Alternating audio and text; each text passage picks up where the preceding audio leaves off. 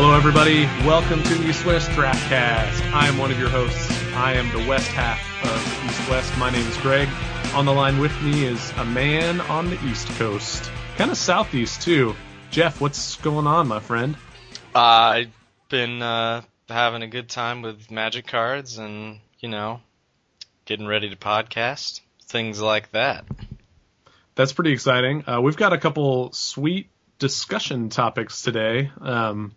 First up, we're going to talk about unplayable cards. And just because they're unplayable doesn't mean we shouldn't be thinking about them and talking about them, because as we'll see, sometimes you can look at a card and think it's unplayable, and it will turn out to be quite playable, and vice versa.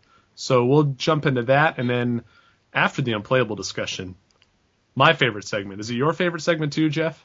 Yes, I think that it must be, because I have too much fun drafting terrible cards. Yes. Forcing the issue, everybody.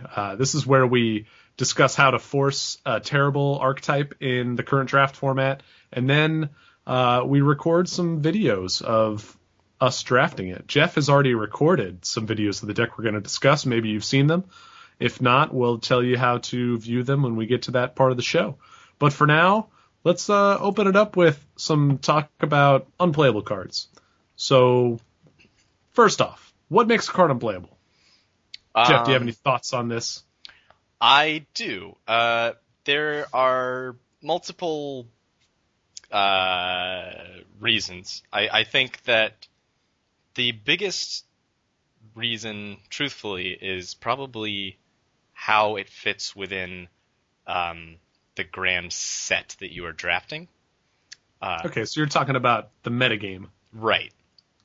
I think that is a massive, because some sets, like a great example is what is known as a grizzly bear or a 2-mana 2/2, just vanilla creature.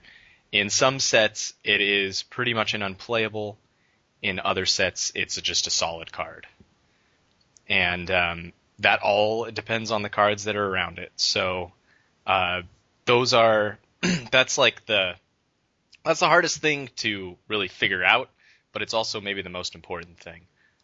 So yeah, what you're talking about is this concept of relative playability, whereas like if you have one card in one set, it could be playable, but if you have the exact same card in a different set or a different draft environment, it might be unplayable. And you're right, that is kind of the trickiest one to figure out. But and I think the best way of identifying those is just kind of through case studies, and we'll come to that. But I also want to talk about just other factors that make a card unplayable. The first thing that comes to my mind is just a prohibitive mana cost, like something that either you're never going to cast or just can't cast because maybe there's some restriction on the card that says like you need to be at less than 2 life, or you need to be like, you have to pay all these different colors of mana for it, et cetera, et cetera, et cetera. Like Coalition Victory is a card that says you win the game on it, but it has a bunch of conditions that you have to meet first. Like you have to control one of every basic land type, you have to have a creature of every color, and you have to be able to cast a 6-mana spell. Or no, an 8-mana spell, right? 3 colorless and 1 of each color? Yeah. Like that card is straight up unplayable. Probably in every format ever. Yeah, just because the cost is too steep. It's too hard to play a normal game of Magic in which that is a card you're going to be able to cast. Yeah. It's not to say it's never been done. It's not to say it can't be done, but It's not to say we didn't have a deck that featured it. Oh, yeah. Well, I mean, trying to build some Johnny deck to make that card work is fun, and playing it is fun too, because like you feel like you're getting closer all the time, and you have such a specific goal in mind. It's fun to do that, but that doesn't make it a good strategy. It doesn't make it a quote unquote playable strategy. Right, and I mean it's literally the most powerful thing that could ever be printed on a card. Yes, but it's just funny how that doesn't matter even a little bit. It does not matter. It's one of the most unplayable cards maybe of all time. Yeah, especially like when you're talking about limited, where you're only going to see maybe one copy of that card, and not to mention like when you build a constructed deck to take advantage of a card like Coalition Victory, you get to put 5 color creatures into your deck. You get to put in a bunch of like land searching spells to make sure you hit all the basic lands and to make sure you can ramp up to 8 mana. But when it comes to like a limited game, that becomes even worse because there's no guarantee you're going to be able to get all those types of cards. Right. I would love to know if that's ever been cast in a limited game of Magic. Well, cast or cast for the win, because you can cast the card and not win. Oh, really? Does it just? It doesn't say it's like part of the cost. It's just if you have. No, this it just thing, says you if win. you control all this ridiculous shit, you win the game. Man, what a terrible card. Yeah, it's so bad. I would like to know both because it would also be hilarious if they cast it for no reason. Yeah, that's great. I'd love to see the numbers on that. The other kind of shifting gears, the other thing that really makes me think a card is unplayable has little to do with the mana cost and more to do just with the card's inherent impact on a typical game of Magic. So you hear all the time that life gain is bad or that land destruction is bad. And the reason that's the case is because both of those things don't necessarily do anything to help you win a game of Magic. Mm-hmm.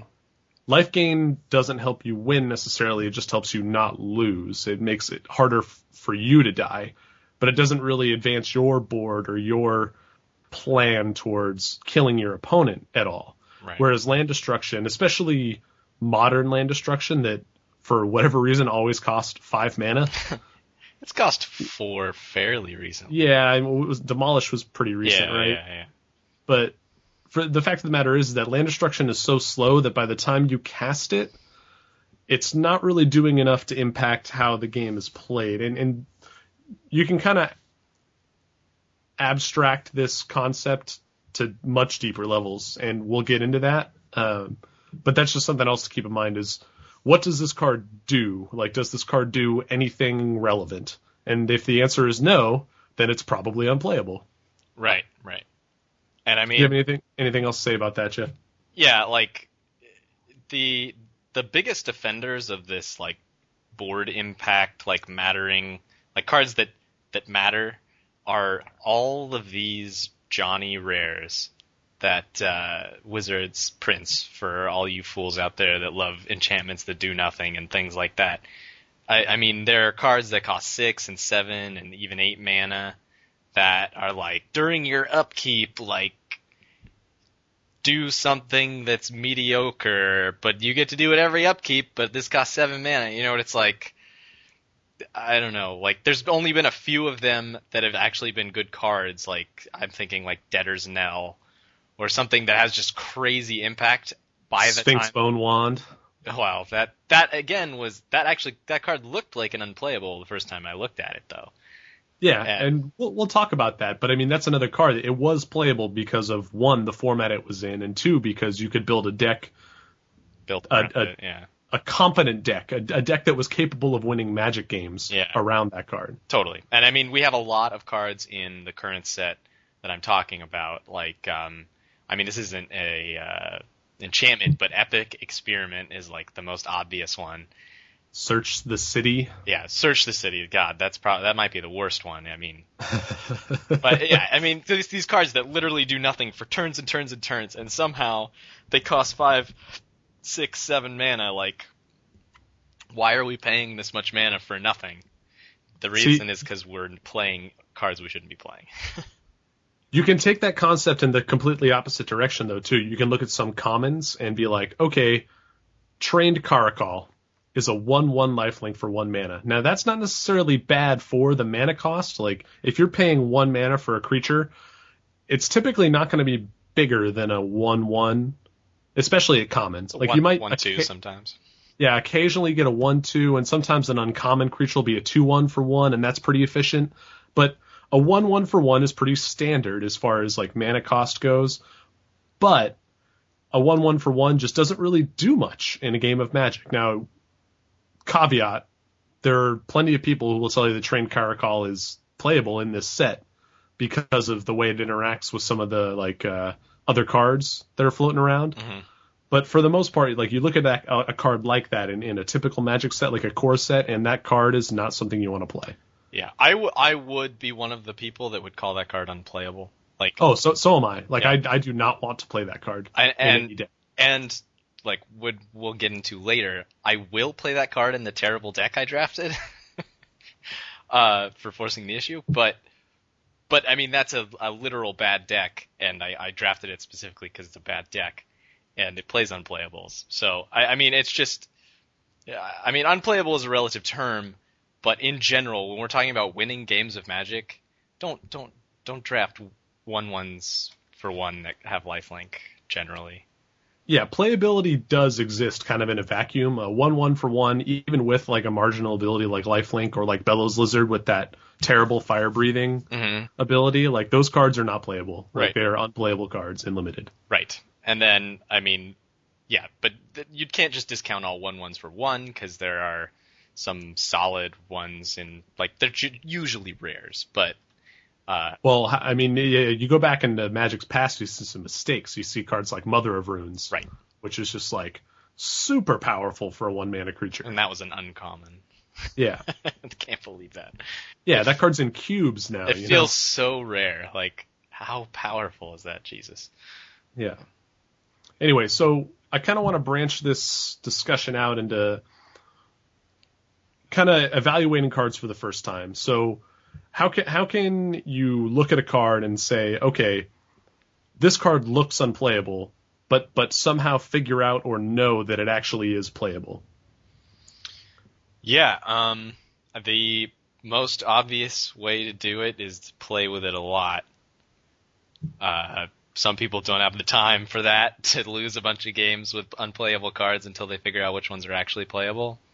So it's not the most useful, but it is the most efficient, or not efficient, what's the word? It works the best. You play 70 games of Magic with a card, you're going to figure out if it's good or not. That's true. But I mean, you can kind of extrapolate that in a different way too. You can listen to people you trust talk about a card. Maybe if you haven't played with it, but they have, and they say that it's good, or like that card's not as bad as you think it is. Right. Furthermore, you can just watch other people play. Now, you don't have to talk to them about it. You can be like, okay, what happens when my opponent casts this card? Or what happens when my buddy who I'm sitting next to casts this card? Or watch a draft video. What happens when LSV plays this card? What happens when LSV plays against this card? Et cetera, et cetera, et cetera. And kind of see how that card interacts in the game that is being played, and also kind of try and think about it in the grander scheme of the format in general. Yeah, what you talk about with like looking at other people and stuff is really big deal. Every pre-release I go to now, every opponent I play, I will, after the match, I'll ask them which card is impressing you the most in your deck. Like, what are the cards that you are like that are really doing work for you, to try to figure out like the most powerful things that are happening. And I talk to everybody, like people I don't know, even if I'm not playing against them, I'll ask them, because, you know, I like to be ahead of the game at the start of a set. And it's really fun to win drafts right away. So that's what I do. And it's really helpful, like unbelievably helpful. Like I remember knowing that Silent Departure was one of the best commons in the set, like week 1 of Innistrad, because I just talked to so many people that were like, yeah, the Silent Departure's been really good for me. And that card was never deemed unplayable, No. but the concept is the same. Right. It was just, yeah, you talk to people, you figure things out, and yeah, sometimes you'll unmask some unplayables that are not actually unplayable when you do that. And vice versa. You'll see cards that you thought were good and then just have them kind of fall apart in front of your face and be like, wow, that card was not nearly as good as I thought it was. Yeah. And the first thing that I obviously do when like a spoiler comes out is I compare the cards with cards that were essentially the same or similar in past sets. And that is the most basic and most easy way to look at a card to figure out if it's unplayable or playable. But the danger there is that every set is fairly different in terms of its metagame. So you need to, like, that's kind of why I do the spreadsheet now for every set, is to try to figure out the metagame before it establishes itself. and to understand why, what's the magic number in terms of power and toughness. Like, we kind of figured that out with Return to Ravnica right away, where it was like, okay, 3 power, 4 toughness looks to be like those are the gold standards. Yeah, those right there. That's what's happening all over the place. So, like, build your decks and think about that, Yeah, and that'll show you where, you can gain some value on cards that are slightly more playable or slightly less playable than maybe they would have been in a different set. Like a card like Drudge Beetle is a 2/2 for 2, but because there's so many 3/3s running around, and just kind of like or other cards that are similar to that, like a Dead Reveler, which is a 3/4, a 2/2 is a little less impressive. Right, and there's a lot of 1/4s, 0/4s that are all playable, and so they're all blocking your 2/2s all day really easily, and your 2/2s are being really outclassed so quickly. So, yeah. I think above all, one of the things I try to do is to be very skeptical at first. Try not to give any card too much credit up front and let them come to me, I guess. Let them do the impressing, as opposed to me being like, oh, this card looks great. This is going to be the best card in the set. And just having it disappoint me almost makes it worse for me as like improving my skill in a particular format, because if I go in with the mindset that this card is great, I have a hard time kind of talking myself out of that because I want to be right. And I think that's just a natural human kind of, I don't know, thought process. Yeah. You want the cards that you thought were going to be good so that you can be the guy who looks smart in the beginning. And I've realized for me, it's more important that if I want to improve over the course of a limited format, I need to start off being like, well, I don't know if any of these cards are good, and then see what happens. I mean, you can be like, yeah, I think this is going to be one of the best commons, but you have to be flexible on that initial impression. Mm-hmm. Yeah, and I think that's like something that's really hard for people that maybe are at the skill level where they're good at Magic, but maybe they're in terms of evaluating stuff at the beginning isn't like tip top. And that's true probably for almost every Magic player. It's so hard to evaluate things in the term of, and like a 250 card set, it's like, holy crap, how can you really know how powerful things are? But yeah, people really want to be the guy who's like, yeah, I was playing like 4 of that card day 1 because I'm awesome, and you want to be that guy, but you don't need to be. And if you try to be, you're going to end up playing bad cards probably. Yeah. But again, I think it all kind of comes back to, even if you go in skeptical, of every card, you're going to kind of err on the side of things being unplayable more often, which is fine, because that's when as you watch other people play, as you see the cards in your own games, like we talked about earlier, you're going to see the cream kind of rise to the top, Mm-hmm. So, and then, I mean, this applies in both directions too. Like sometimes a card will look playable at first, but it isn't. Like, right. Can you think of any classic cases of that? Classic cases, or even just cases in the current set? Current set cases. While I personally think that a card that looked like something I would want to play in this set was Pyro Convergence. And I currently believe that it is an unplayable card. Okay. Now, if you want to talk about in the sense of like Trained Caracal, Chronic Flooding being unplayable, I'm on board for that. Right. But I've seen Pyro Convergence do some work, which is we're working off a sheet of notes here, and Jeff wrote down Pyro Convergence for this, and I was like, yeah, I don't know, I've seen that card be pretty damn good. So. And I think that it's actually closer to the end of the spectrum of playability than unplayability than some of the other cards that we're going to talk about. I don't know. It feels like it's probably good in 1 out of every 100 decks or something. I don't know. It feels as playable as a Trained Caracal, yeah. Yeah, the nice thing about Pyro Convergence is that you're going to know exactly how good it is based upon what else is in your deck. I mean, when you lay out your mana curve, you're going to see how many multicolored spells you have. Mm-hmm. and you'd be like, okay, I have 13 multicolored spells. I can run Pyro Convergence. Right. And I mean, a similar thing can be said about Civic Saber. Yep. And that's another, multicolor centric card. Right. Where it's like, this is a multicolor set. This has got to be playable since it's a bone splitter when it's multicolor. I would like everybody to tune in to a few podcasts back when I told Spencer and Greg that it was a bad card, or not a bad card, but not good. And just to, I mean, do you remember how erect Spencer's Saber was for Civic Saber in that podcast? I do. He just had, it was great. He had his eyes on a bone splinter, and it is not a bone splinter. No, it's not even close. But another card like that for me was Slitherhead. I remember seeing that card on the spoiler and be like, oh man, so much value for a 1-drop. Yeah. And now it almost never makes my deck. Yeah, my first, I think I might have said it on the podcast, but I was like, this is the new, what is it, the mirror that deals 2 damage when it dies? What was that guy? Oh yeah, the Perilous Mirror. Perilous Mirror, yeah, I was like, this is like Perilous Mirror. Holy crap, is it not like that? God, it's not even as good as Mirror Sire. No, it's not as good as like any 1/1 from that block. God. But that block had a lot of playable 1/1s, actually. It's true. Which is kind of interesting, but...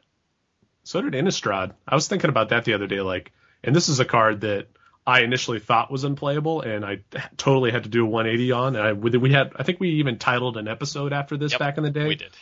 Doom Traveler. I thought that card was a piece of shit. It turned out to be like... It's like format defining. Yeah, a very good white common. Yeah, it's so absurd. And again, that kind of comes from what you were talking about earlier, where you see a card and you compare it to cards like it from previous sets. You're like, oh, 1/1 for 1. Oh, it dies and I get another 1/1. Big fucking deal. I don't need this card. This card stinks. And then you realize how important that spirit token is, how important that ability to block twice is.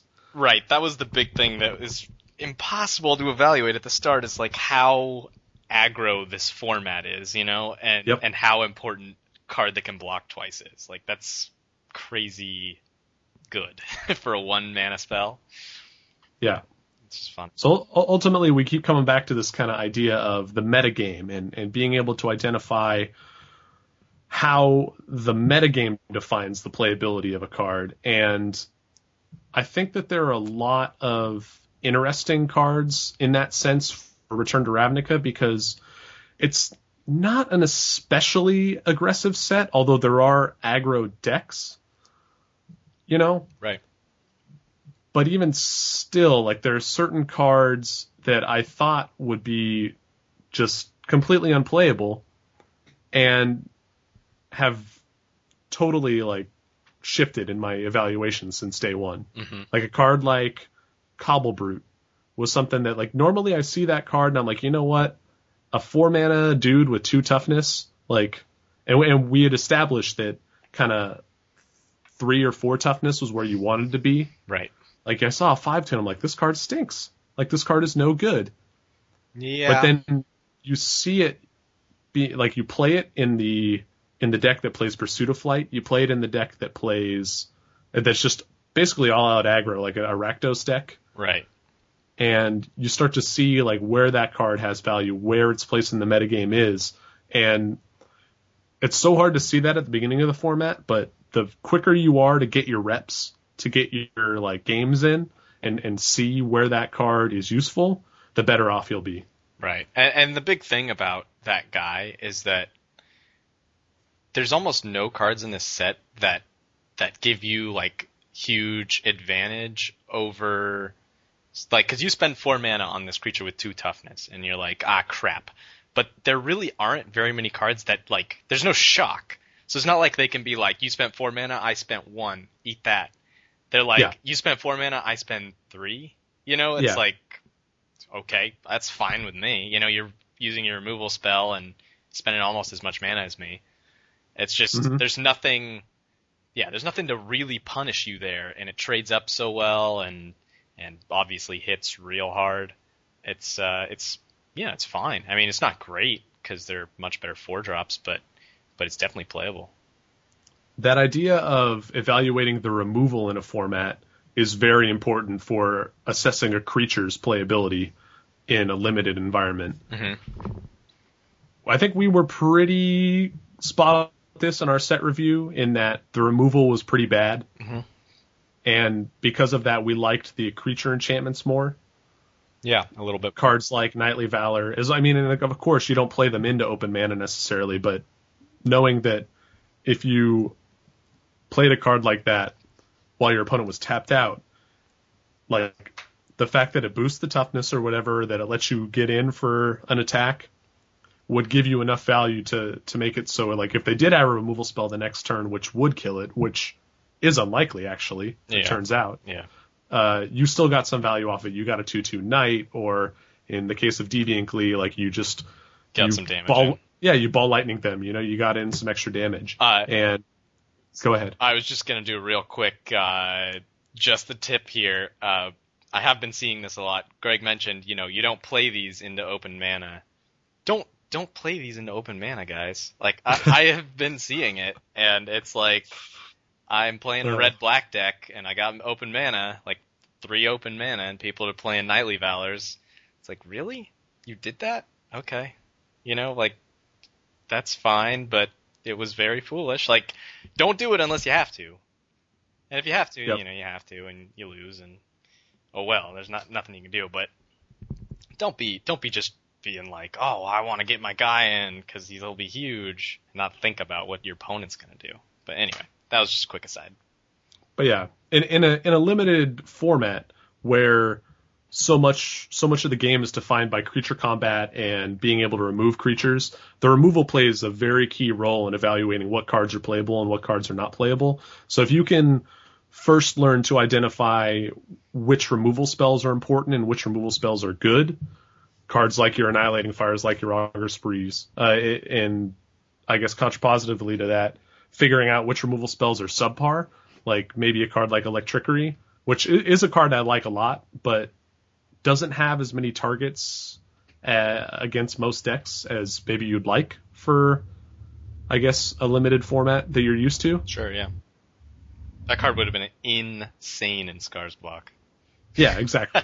So, like in a format like this, that card's not as good. So you know that maybe people aren't going to be main decking it as much, so maybe you can run more of your 1 toughness dudes and not worry about getting blown out by an Electrickery. Right. Yeah. And it doesn't mean you don't have to be mindful of it coming out of a sideboard or mindful of somebody having it in their main deck, because certain people, myself included, will still main deck that card. But it seems like as the format has evolved, that card is one that is being played less and less. Mm-hmm. Yeah, I agree. Do you want to run through like a quick accounting of what cards we think are unplayable in Return to Ravnica, just for shits and grins? Sure. Is there a list on the sheet that I'm missing? I've got a list, and I'm gonna start reading it off. And if you have a disagreement, you just stop. And if I want to talk about a card, I'll stop. All right, let's do it. I think these are alphabetical. Yeah, they are. And you put some of them on the list, and I put some of them on the list. That's true. First up, Aqua Steed. Very unplayable. That looked unplayable at the start, though. Yeah. This is another one of those cards that's just generally irrelevant. Because like for 4 mana, a 1/3 isn't that good, and it has another ability, but that ability is so expensive that's not very good. Right. I think this card might have been a danger for some people that remembered. God, what was the guy? It was a white card in Future Sight or something. Oh, Saltfield Recluse. Yeah, I mean that something card like was that. Good, but go back and look at the mana cost and the ability cost on that card, and then compare it and realize what you're paying for here. Yeah, I've seen people play Aqua Steed, and it's never been. I shouldn't say it's never been terrible, but it's often not terrible. But in general, it's a card I do not want to play. Next up, Blister Coil Weird, unplayable. Yeah, that's Cremate. Cremate is only sideboard. Probably not coming in unless. Like, even if your opponent has a bunch of scavenge, unless one of their scavenge guys is real dangerous, like maybe a Deadbridge Goliath or something, I still don't know about Cremate, I probably wouldn't board it in anyway. Yeah. I've played a lot of black in this format, and even against Golgari opponents, I've never really wanted a cremate in my deck. I'd rather just have a spell that advances my own plan as opposed to some reactionary anti-scavenge card. Right. Chronic Flooding. Yeah. Unplayable unless you are Ryan Hogan. There's one deck, Chronic Flooding Psychic Spiral, where you Chronic Flood yourself to mill your opponent out. Yeah, it's a hilarious deck, but it's not. Yeah, it also features another unplayable card, Codex Shredder. Yes, it does. And again, these cards, when you put them together, can make a deck, but that doesn't mean you should be trying to draft that deck necessarily. I will say, if you want to be silly, it's very hilarious. Yeah. So, it still just loses to good decks, though. That's why I don't like it. Yeah. I don't recommend it. Conjured Currency. You put this on the list, and I put a question mark next to it. Yeah. Because I still have yet to play with or against it. I am the exact same way, and that makes me feel like it's unplayable. I think no one has ever played this card. See, I think it is playable, and I think you just need to know. It's kind of like Pyroconvergence, and maybe even a little better than that, in the sense that you just need to know when it's going to be good. Like, there are plenty of decks in this format that are very kind of spell and enchantment based, and especially in the Izzet decks, to the point where you're not really playing awesome creatures or awesome permanents for them to gain control of. Like, if they gain control of your Pursuit of Flight, all that really means is that they can choose when to activate the flying ability, right? Or if they gain control of your Goblin Electromancer, wouldn't they gain control of the creature that Pursuit of Flight is attached to? They could do that, I suppose. That seems better. Okay. Still. Yeah. My point is that when you have, like, I can envision a deck where your, like, the relative power level of the permanents in your deck is very low compared to, like, an average deck or a good deck.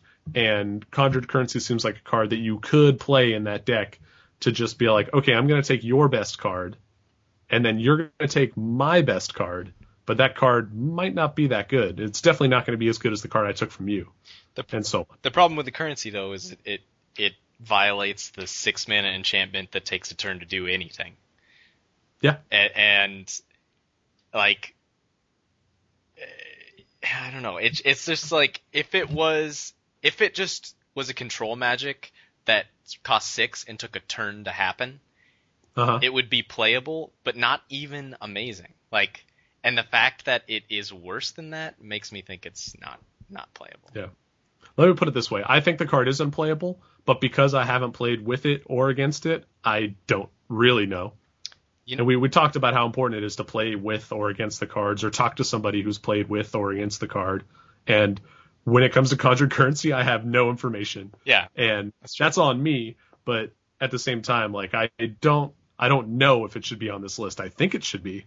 But anyway, let's move on. All right. Death's Presence. Yeah, a similar deal. It's very expensive for no direct impact. This is one of those cards, and this is kind of a tricky niche of unplayables in that it's a win more card. Like, it's great if you're already winning. Yeah. But if you're losing and you have to cast this card, and your best play is to cast this card, you're probably not going to win anyway. Right. That's kind of a weird one.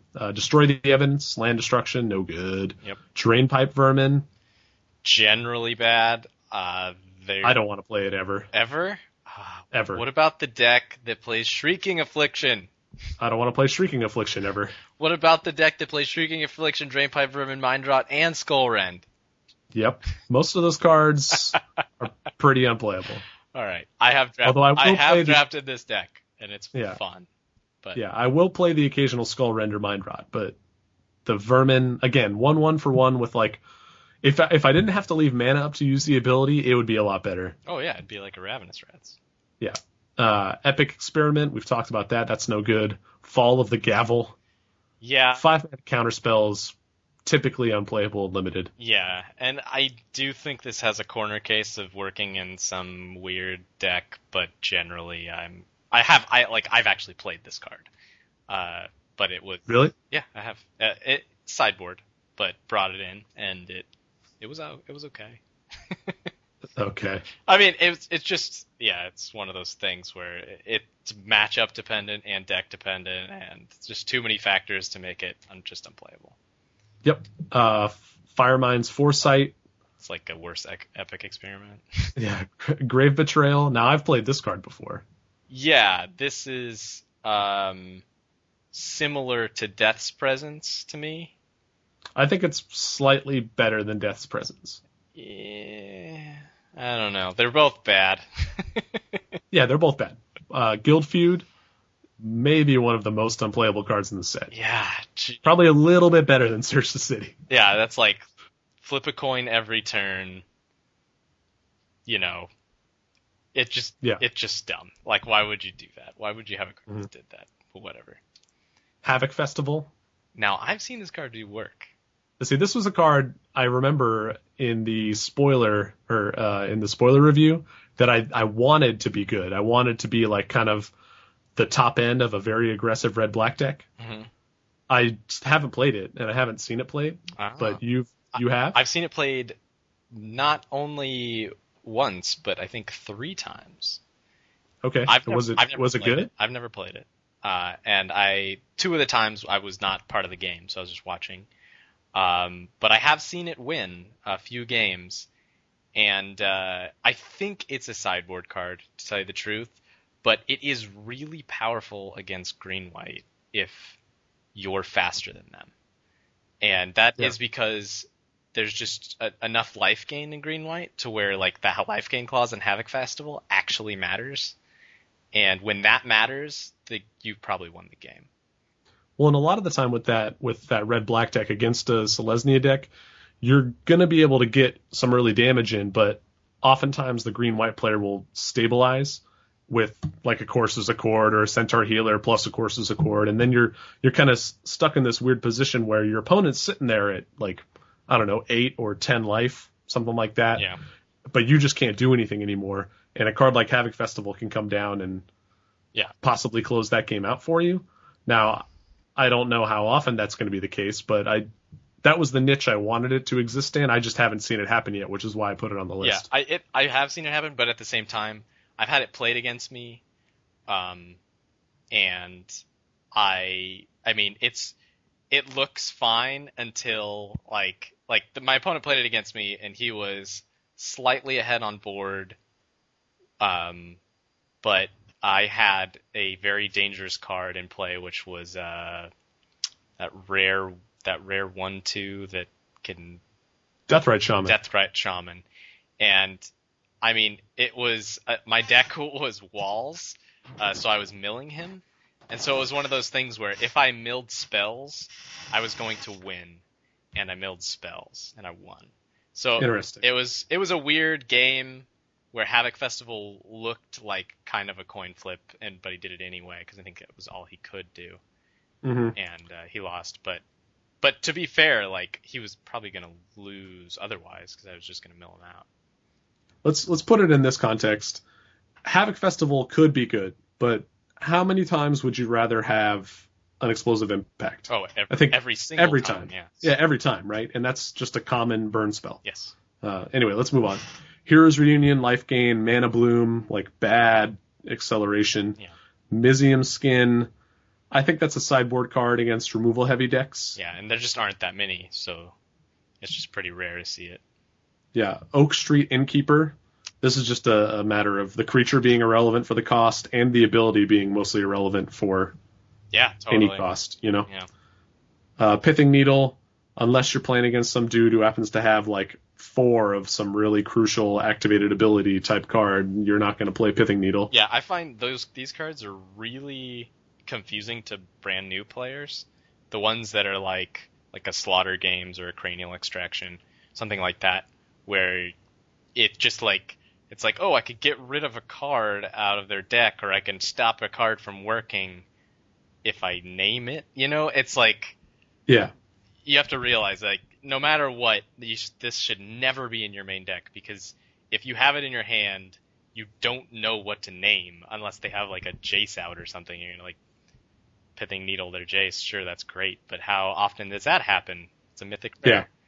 So. Well, the other fact is that you are paying mana for something that your opponent might not have even drawn or might not have ever drawn in a game. Totally. So Yeah. you're not really doing anything half the time. Yep. Next up, Psychic Spiral. Milling in general tends to be unplayable unless it's very focused or very well supported by the set. Right. And in Return to Ravnica, it's just not. There's the Doorkeeper deck, there's the Chronic Flooding Psychic Spiral deck, but both of those are so niche and so just narrow. I actually think the Doorkeeper deck is a thing that is legitimate. Right, and that's why Doorkeeper's not on this list. Right, but that card has inevitability that it just doesn't even need you to play Psychic Spiral. Like, you don't need more mill because it's going to do the job all on its own. Yeah, well, and on top of the fact that the Doorkeeper is relevant as an 0/4 for 2. Yeah, exactly. It blocks everything. Next up, Pyroconvergence is on the list. We talked about that already. Racecourse Fury. There are a few of these enchant lands that are just god awful. Yeah. I mean, yeah, it's bad. Yeah. Rest in peace. Just not even enchanting a land, just a bad enchantment. I mean, yeah, it's funny though. It's like those are, you have to look at these cards and understand like that. Anytime you see something like this, it's like obvious. Like, this is for constructed Magic. Don't ever bother with it in limited. And if you ever see a card and think like, I wonder what the designers were thinking. I wonder if this fits somewhere in the limited set. It doesn't. Don't think about it. Just move on. Yeah. Search the City, number 1 offender, unplayable probably in this set. Probably the worst one. Just the card that just does stone nothing. For 5 mana. Yeah, and you pay 5 mana to do stone nothing, which makes it even worse. Search Warrant is bad life gain. Yeah, life gain, and like typically look at your opponent's hand is not a play. Irrelevant ability. Yeah. Slaughter Games, we talked about that. Survey the Wreckage, we've talked about 5 mana land destruction spells. Tablet of the Guilds. Boy, Spencer had a hard on for this one in that one episode too. No, I think he was just trying to defend it. I don't think he actually thought it was good. I hope he didn't. Okay. But Jesus, fucking just incidental life gain. It's almost never good. It's just something that you don't need to be doing. Yeah. You don't need to take up a slot in your deck with a card that's not actually going to help you win at all. Yeah. Train Caracal, we talked about that. And I think that might be the most playable card on this list. It's one of the most. I would disagree, but that's because you put a card on here that I kind of like. What's that? It's the last card. Okay, we'll get to it. Urban Burgeoning, no good. Oh, it's terrible. Vandal Blast, like this is kind of one of the worst kind of unplayables, because normally a card like this would be relevant for sideboarding. It's not even.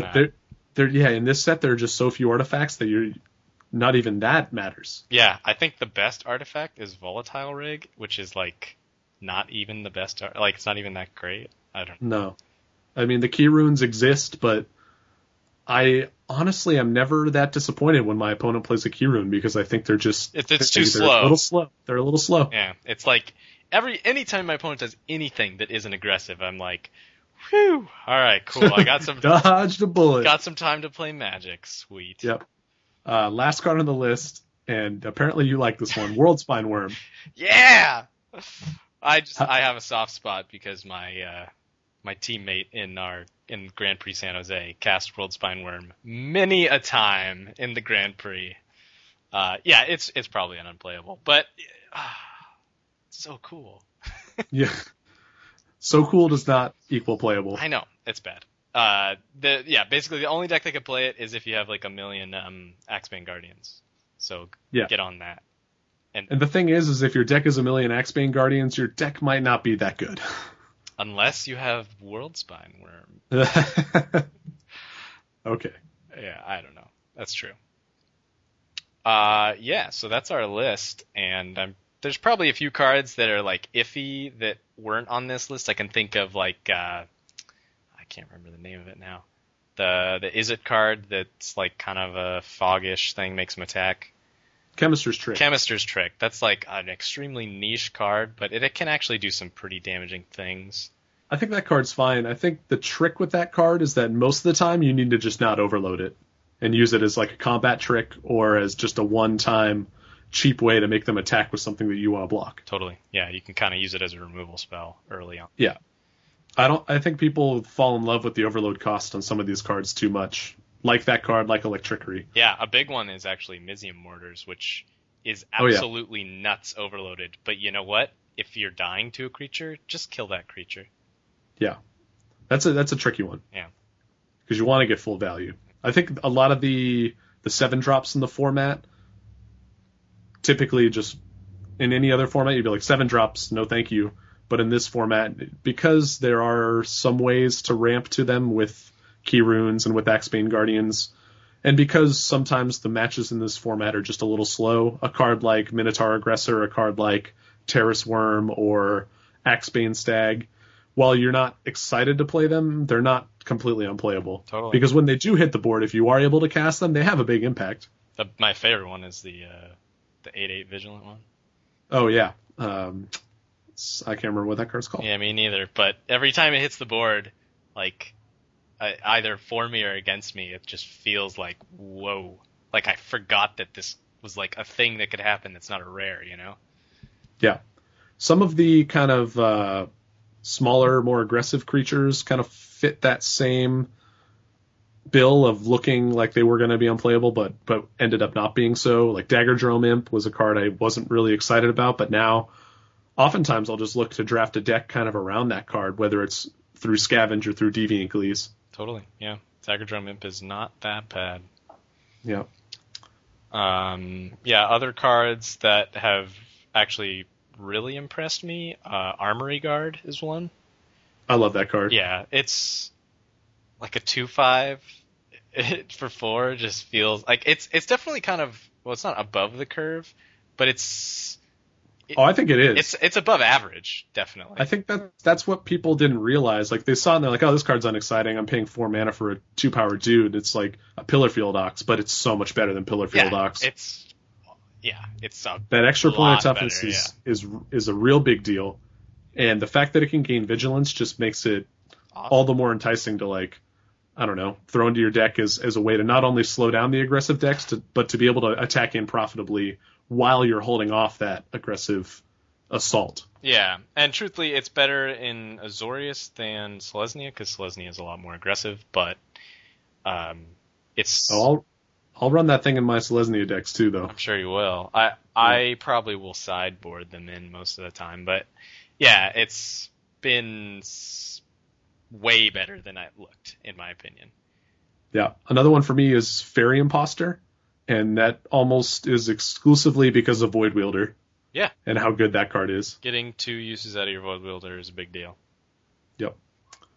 I also like it with the like Arrestor and stuff for some early slow down your opponents. If you really want to get spicy, the 4-mana guy who arrests 2 creatures. Sure, if you can get lucky enough. Ooh-wee! Yeah.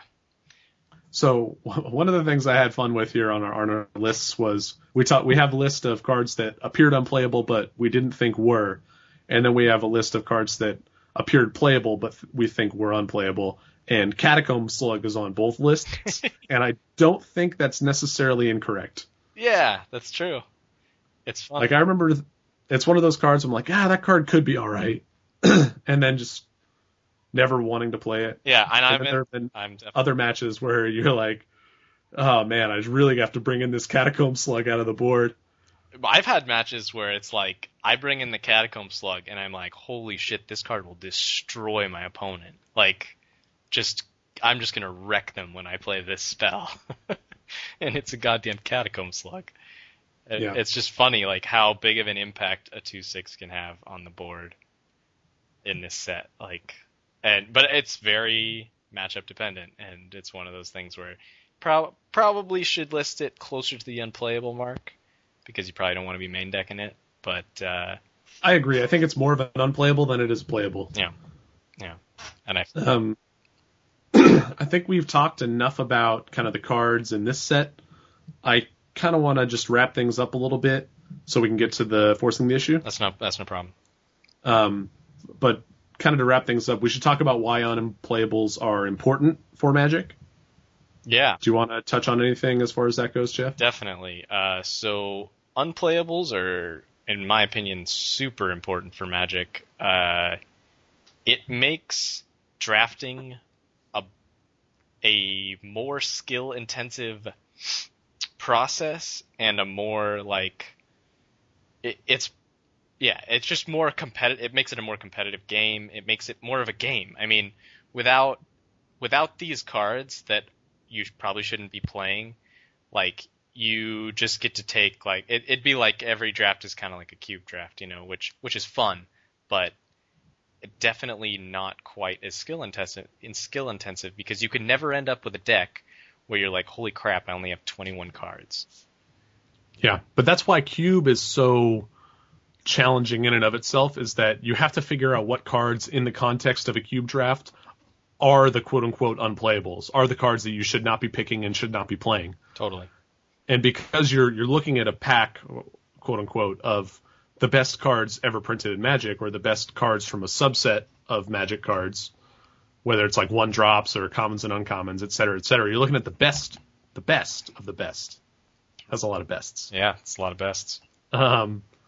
You have to understand, that's why it's so challenging, is because you have to take a look at that pack and be like, okay, this card was very good in Kamigawa block or whatever, but there's something that's much, much better from an older set or from a newer set, and I need to not let my biases from when I drafted Kamigawa interfere with the context of this pick in this draft environment. Yeah, I'm assuming you're talking about Jite, which is a terrible card, right? Yeah, don't ever play that card. No, but the other thing, and another, like, it's just kind of on the same point, is these unplayables, like, almost all of them are never always unplayable in every, like, instance. Like, they'll be in your board, and then every so often, it'll be correct to bring them in. And it actually creates an interesting part of the draft where you might have a playable in the pack on color and an unplayable in the pack on color. And you think, okay, well, I'll just take the card that's obviously better. But if you look at the cards you've already taken, maybe you have 23 cards that are better than that playable already. The card's not going to go in your deck. You're never going to cite it in. The other card, just destroys enchantments or something. Or I mean, maybe it's less obvious that it's like just a straight sideboard card. Maybe it's like a Catacomb Slug, where it's like, this card is going to be really good against the guy who drafted all the bears, or the guy who drafted, stuff that just can't break through 6 toughness. And it's the better pick, and it creates a much more skillful experience. Yeah, finding where those cards kind of fit into their little corner cases is pretty important. Yeah. And very difficult. Yeah. And it's, I don't know, like the sets I love the most are often the sets with the most unplayables, because you really have to stretch and figure out how to build your deck right to where you can like end up with enough cards to actually like do what you want to do. And it's a really fun, like I specifically mentioned in the spreadsheet the set Shards of Alara, just that one set, not the whole block. But that one set has a lot of cards that are like pretty damn mediocre, like Angel Songs and 1/1s that give your 5/5s haste and things like that just are just not good enough. And it just made the draft so interesting, where you're forced to play some of these cards that are not as good, and so like really evaluating things was interesting and difficult. Yeah. I think overall, though, we need to kind of stress that unplayable cards are cards that you should not be playing most of the time. Right. And the big skills you need to take away are, 1, being able to identify which cards are unplayable, and 2, being able to identify which unplayable cards it's correct to play in which situations. Right. Yeah. And the reason I wanted to do this discussion was that I know that like we podcast a lot about, whatever strategy, we talk about cards, we do pick a card list or stuff.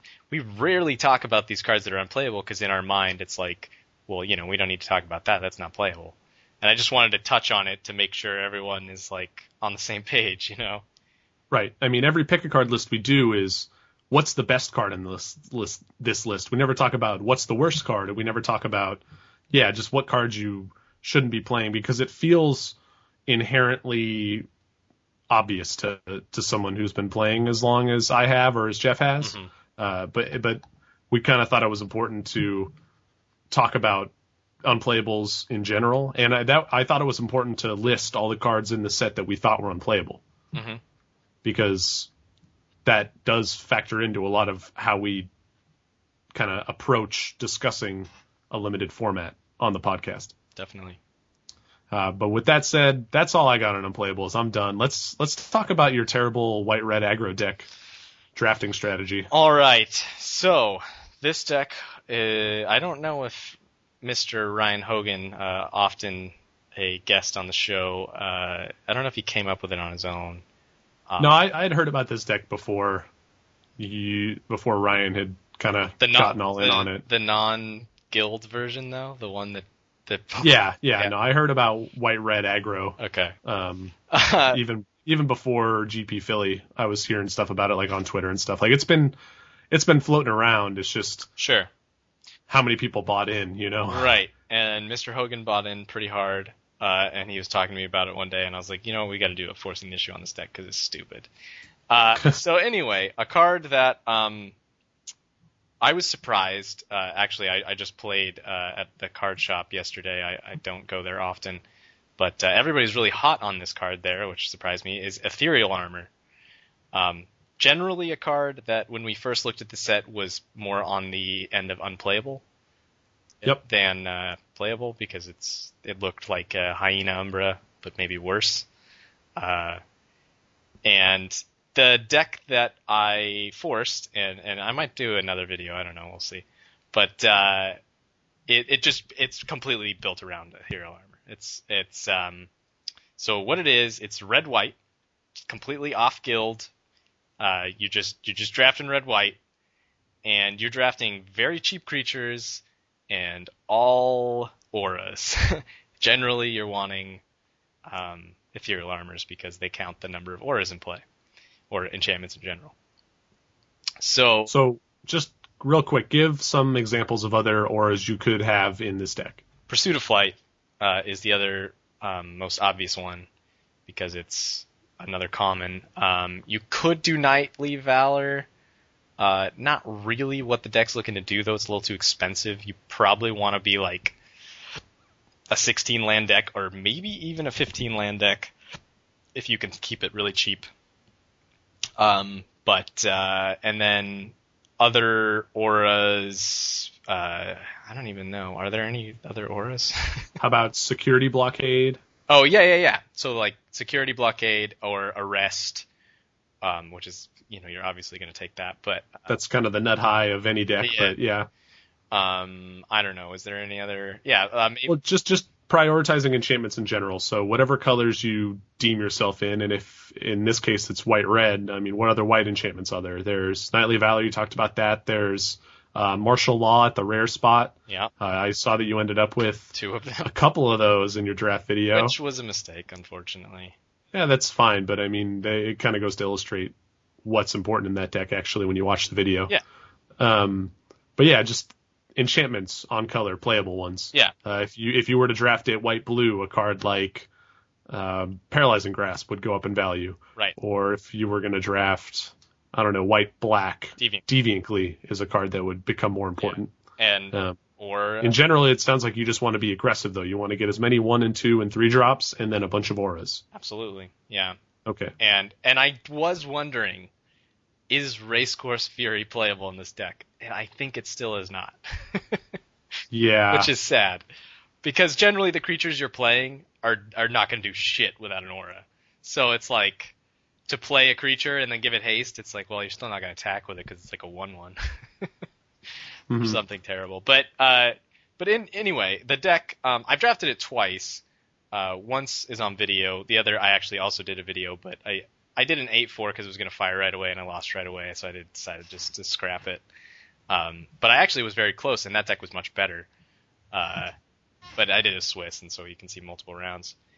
And the deck just goes 1 drops, 2 drops, 3 drops, but not very many, and all auras, and maybe some removal if you can get it. Now, The other way I've heard this deck described is that you don't necessarily go all in on the auras. You go more for just a lot of efficient early drops and cards like Dynacharge as well. Totally, yeah. And that was what my first deck was that I drafted. It was like a lot of Chainwalkers and Azorius Arresters and just efficient 2-drops and some 1-drops I did have Dynacharge in that deck and some other... it was just a straight aggro deck that actually was pretty impressive. It almost felt like a standard deck in terms of like how quickly my opponent was down to essentially no life.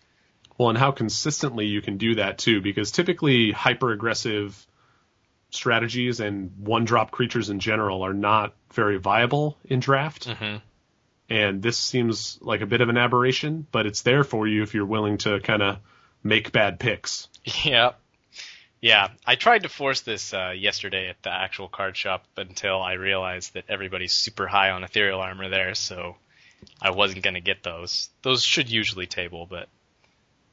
I think that's a card that's going up in value in general, though, yeah. Because, as we discussed earlier, the removal in the format is not that good, so you're not punished as much for playing auras on your creatures. Yeah, it's actually... Pursuit of Flight is the same thing. Yeah. So, yeah, I think they're both pretty fine cards in and of themselves, so they're going to start going higher in general, which makes, I think, it a little more important to more focus on just being hyper-aggressive than loading up on auras necessarily. Yeah, and truthfully, it probably just means you shouldn't draft this deck, but that's okay.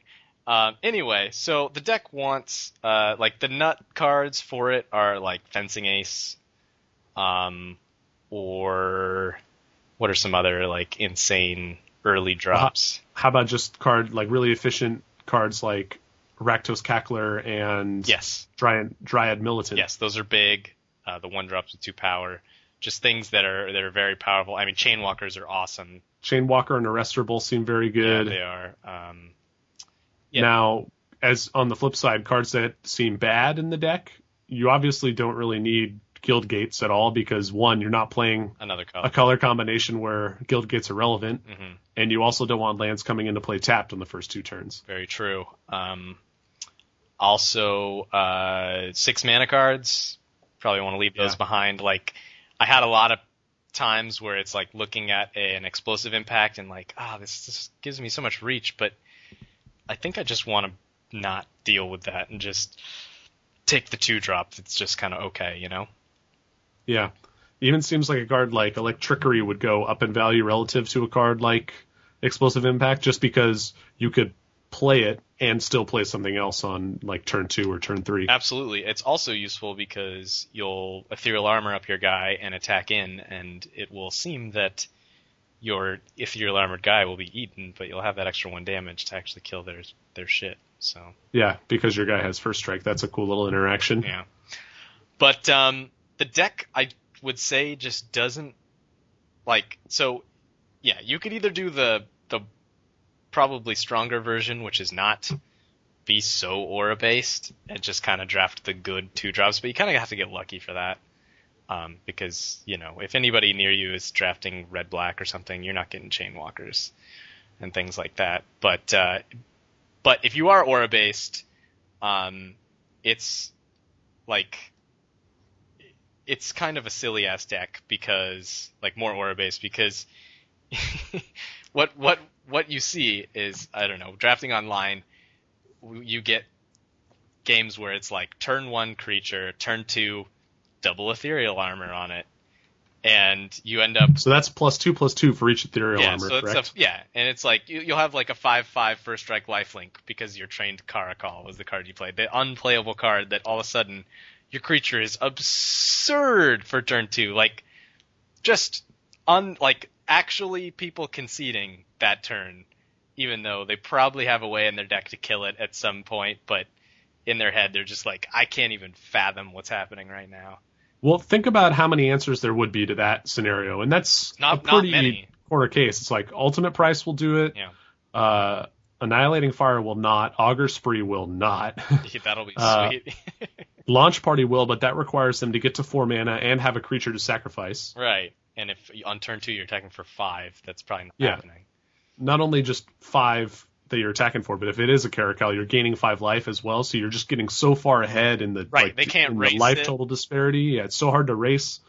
That's kind of living the dream. But even just ethereal armor, something else on a fencing ace is pretty crazy. Yeah, you know, that's like insane, and especially when you start getting more, like I've seen games where it's like fencing ace, ethereal armor, attack. They play something that's like relevant, and you're like arrest. Now you're just dead. You know. yeah. So from a matchup perspective, what is the best matchup, like guild wise, for the red white aggro deck, uh, in your opinion? that's a good question. I think it's actually red black maybe Just because because you're faster. they're just trying to race you and you have lifelink and they don't? Yeah, and it's probably red black. It's also the most removal heavy of color combinations, so it's like good and bad, I guess. I don't know. I seem to still have trouble with green white life gain and big creatures, or like even though your creatures are huge, like they'll still like because they play creature enchantments too. You know, they play Nightly Valors and Yeah. it's like if you can't get it fast enough, I don't know. The deck I drafted in that video was god awfully slow for what it's supposed to be doing, and holy crap, was it bad? But yeah, I don't know. And what would you say is probably the worst matchup then? You think it's green white? No, I think it's blue white. Oh, just because of Dramatic Rescue? Dramatic Rescue, and I mean Void Wielder? they're more likely to play things like, well, yeah, and Void Wielder, and they're more likely to play things like the Armory Guard and things like that. Things that can more profitably or more easily block your... Blue white is kind of like the control deck of the format, you know. And yeah, blue. Well, I've seen it be pretty aggressive too, but yeah, that deck, I agree with you. I think the best blue white decks are ones that kind of just sit back and set up kind of a state of inevitability. Right. The green black decks are like that too, but they just, I don't know, they don't really have the evasion to make it work. Yeah. Yeah. Yeah. I would think that the green black deck would be a pretty good matchup as well, just because it is so slow. Right. They do have a few cards that are obnoxious, like Trestle Troll or what's the black good card? Stab Wound. Yeah, Stab Wound seems pretty good. Yeah. Stab Wound's good against everything though. Yeah. Unfortunately, it doesn't count. The best common to the format. Yeah, it is. Fortunately, it doesn't count all enchantments on Ethereal Armor, just yours. Right, just yours. Yeah, I had that happen the one other time where somebody stab wounded my thing, and I was like, oh, does this get bigger? It's like, oh, no, it doesn't. Bummer. So typically, how many 1-drops do you feel like the deck needs? Needs? Needs. That more depends on what's your aura count. Like, if you're more... Okay, so how many auras do you need? So if you have 6 auras, which is what like I want in the deck, and I want 4 of them to be ethereal armors, then you want like 5 1-drops, or 4 or 5. And it's really easy to do that. Of turn 1 drop, turn 2 double ethereal armor. Yeah, because that start is so unbeatable. Like it really is. And when you have that kind of mix, it's surprising how often it happens. Or something similar where it's like turn 1 1-drop, turn 2 Pursuit of Flight, okay. turn 3 ethereal armor, and it's like slightly slower but pretty much just as good. And the 1-drops you can get, Bellows Lizard, Trained Caracal, those are cards you're gonna have. And so you don't really need to worry about 1-drops because you're gonna get them. Yeah. Which is nice. So real quick, you mentioned Pursuit of Flight. Are there ever cases where you're willing to throw like islands or blue-white or blue-red guild gates in there to be able to activate that, or do you just not really care? Probably not. Okay. Yeah. I don't know. I like kind of the concept of a hyper-aggressive deck like this. I just don't really know if red-white is that good. Like, I feel like you could probably draft a similar deck in green-white or in white-blue. I guess you miss out on... The big one you miss out on is Pursuit of Flight as far as the auras go, right? But also the cheap creatures. Okay. Because green has no 1-drop, and green has... the 2-drops it has are... I mean, unless you get into the uncommons, but you're looking at like a Drudge Beetle or something. which Yeah. is not really, that's definitely not what you want to be doing over what red has to offer. Okay. And I guess the red will provide you a little bit extra reach with the occasional burn spell and whatnot. Sure. I guess overall what worries me about, I mean, and this is kind of the case with every Forcing the Issue deck, is that you're making bad picks to draft a deck that, I don't know, isn't necessarily going to be better than just a deck you could have had if you made good picks, This is the Forcing the Issue segment, and it is that to a T, because do not draft this deck, guys. It's not good enough. I mean, it's just, like you say, like you could draft it as green-white. If you're drafting it as green-white, what the hell are you doing? Just draft a good green-white deck. It's so much easier to do, and it's such much a better deck. Like, I was going pretty crazy when I watched the video of you drafting the deck. Mm-hmm. Because you got something like an 11th pick common bond shipped to you, and I'm all like, and at this point you had one or two, I think you had one red card in your pile. Yeah. You had one Bellows Lizard. And I'm like, you know what, dude? If I see that, I don't care what segment I did on the last podcast. I'm just going to slam the common bond and just play a white-green aggro deck because it's clear that people are going to ship you those cards. And then, of course, pack 2, you open up a Collective Blessing, and I just groan because I know you're not going to take it. And I'm like, God damn it. This is why forcing is so bad. And I love this segment, but I also love to like kind of reiterate to the listeners that this is why forcing is not a good idea. This is why you should be flexible and open-minded when you go into a draft and not be like, oh, I really want to draft the red-white deck, because sometimes it's not going to be there. Or sometimes even if it is there, there'll just be a better option there anyway. Yeah, so, for this red-white deck, I will tell you that it's probably always the better option is something else. But, yeah, I mean, fucking, it's a segment, dude. And No, but I guess the thing that bums me out the most is that the first time, or maybe not the first time, but one of the first times we did this, it was glorious. The spider spawning deck was that's actually good. We chose a deck that's actually was one of the best decks in the format. Yeah. And at the time we knew it was good, and we talked about that on the podcast. But it was just so silly, and nobody was actually drafting it at the time that we had to do it.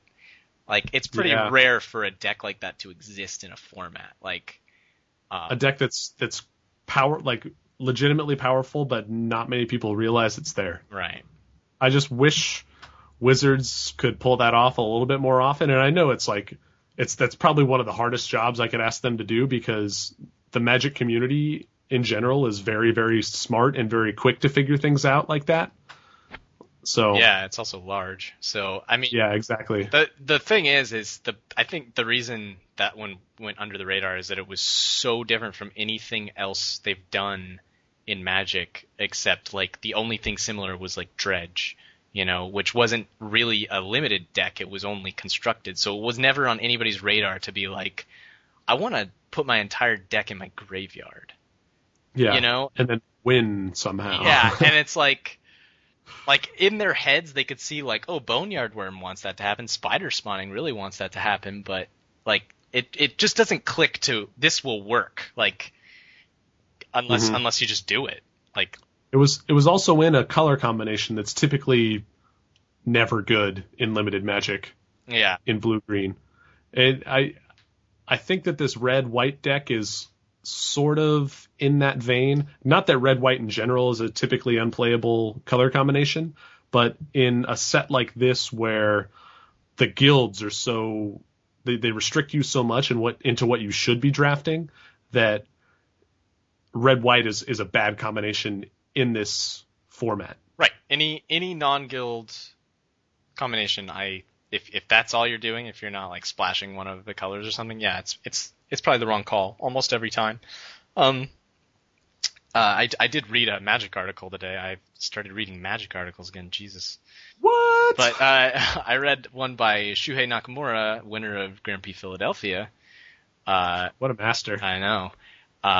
But he wrote in his article he said something this might seem obvious to you, but you can't really draft non-guilds and it to be consistently good. He's this is there's always the case where I drafted red white and it was fucking nuts and so good, Like, sure, of course that'll happen. There's millions of games of Magic played. So it's going to happen, but it's not the correct thing to be looking at. Yeah. Anyway, so I kind of wanted to cover all our bases here. And once again, like every time we do this segment, I need to reiterate to the listeners that we don't necessarily advocate this for anything other than fun purposes. Like if you're trying to win and get better at Magic, I don't necessarily think... Actually, I shouldn't say if you're trying to get better at Magic. If you're trying to get better at Magic, sometimes it is good to kind of think outside the box and force yourself to play a deck that you're not used to or a deck that you think is bad, just so, kind of like we talked about earlier, you get reps with cards you might not normally play with. But as far as like trying to win, this is not something we ever advocate, forcing a deck, that is. Yeah, you should always be completely open when you start a draft. Yep.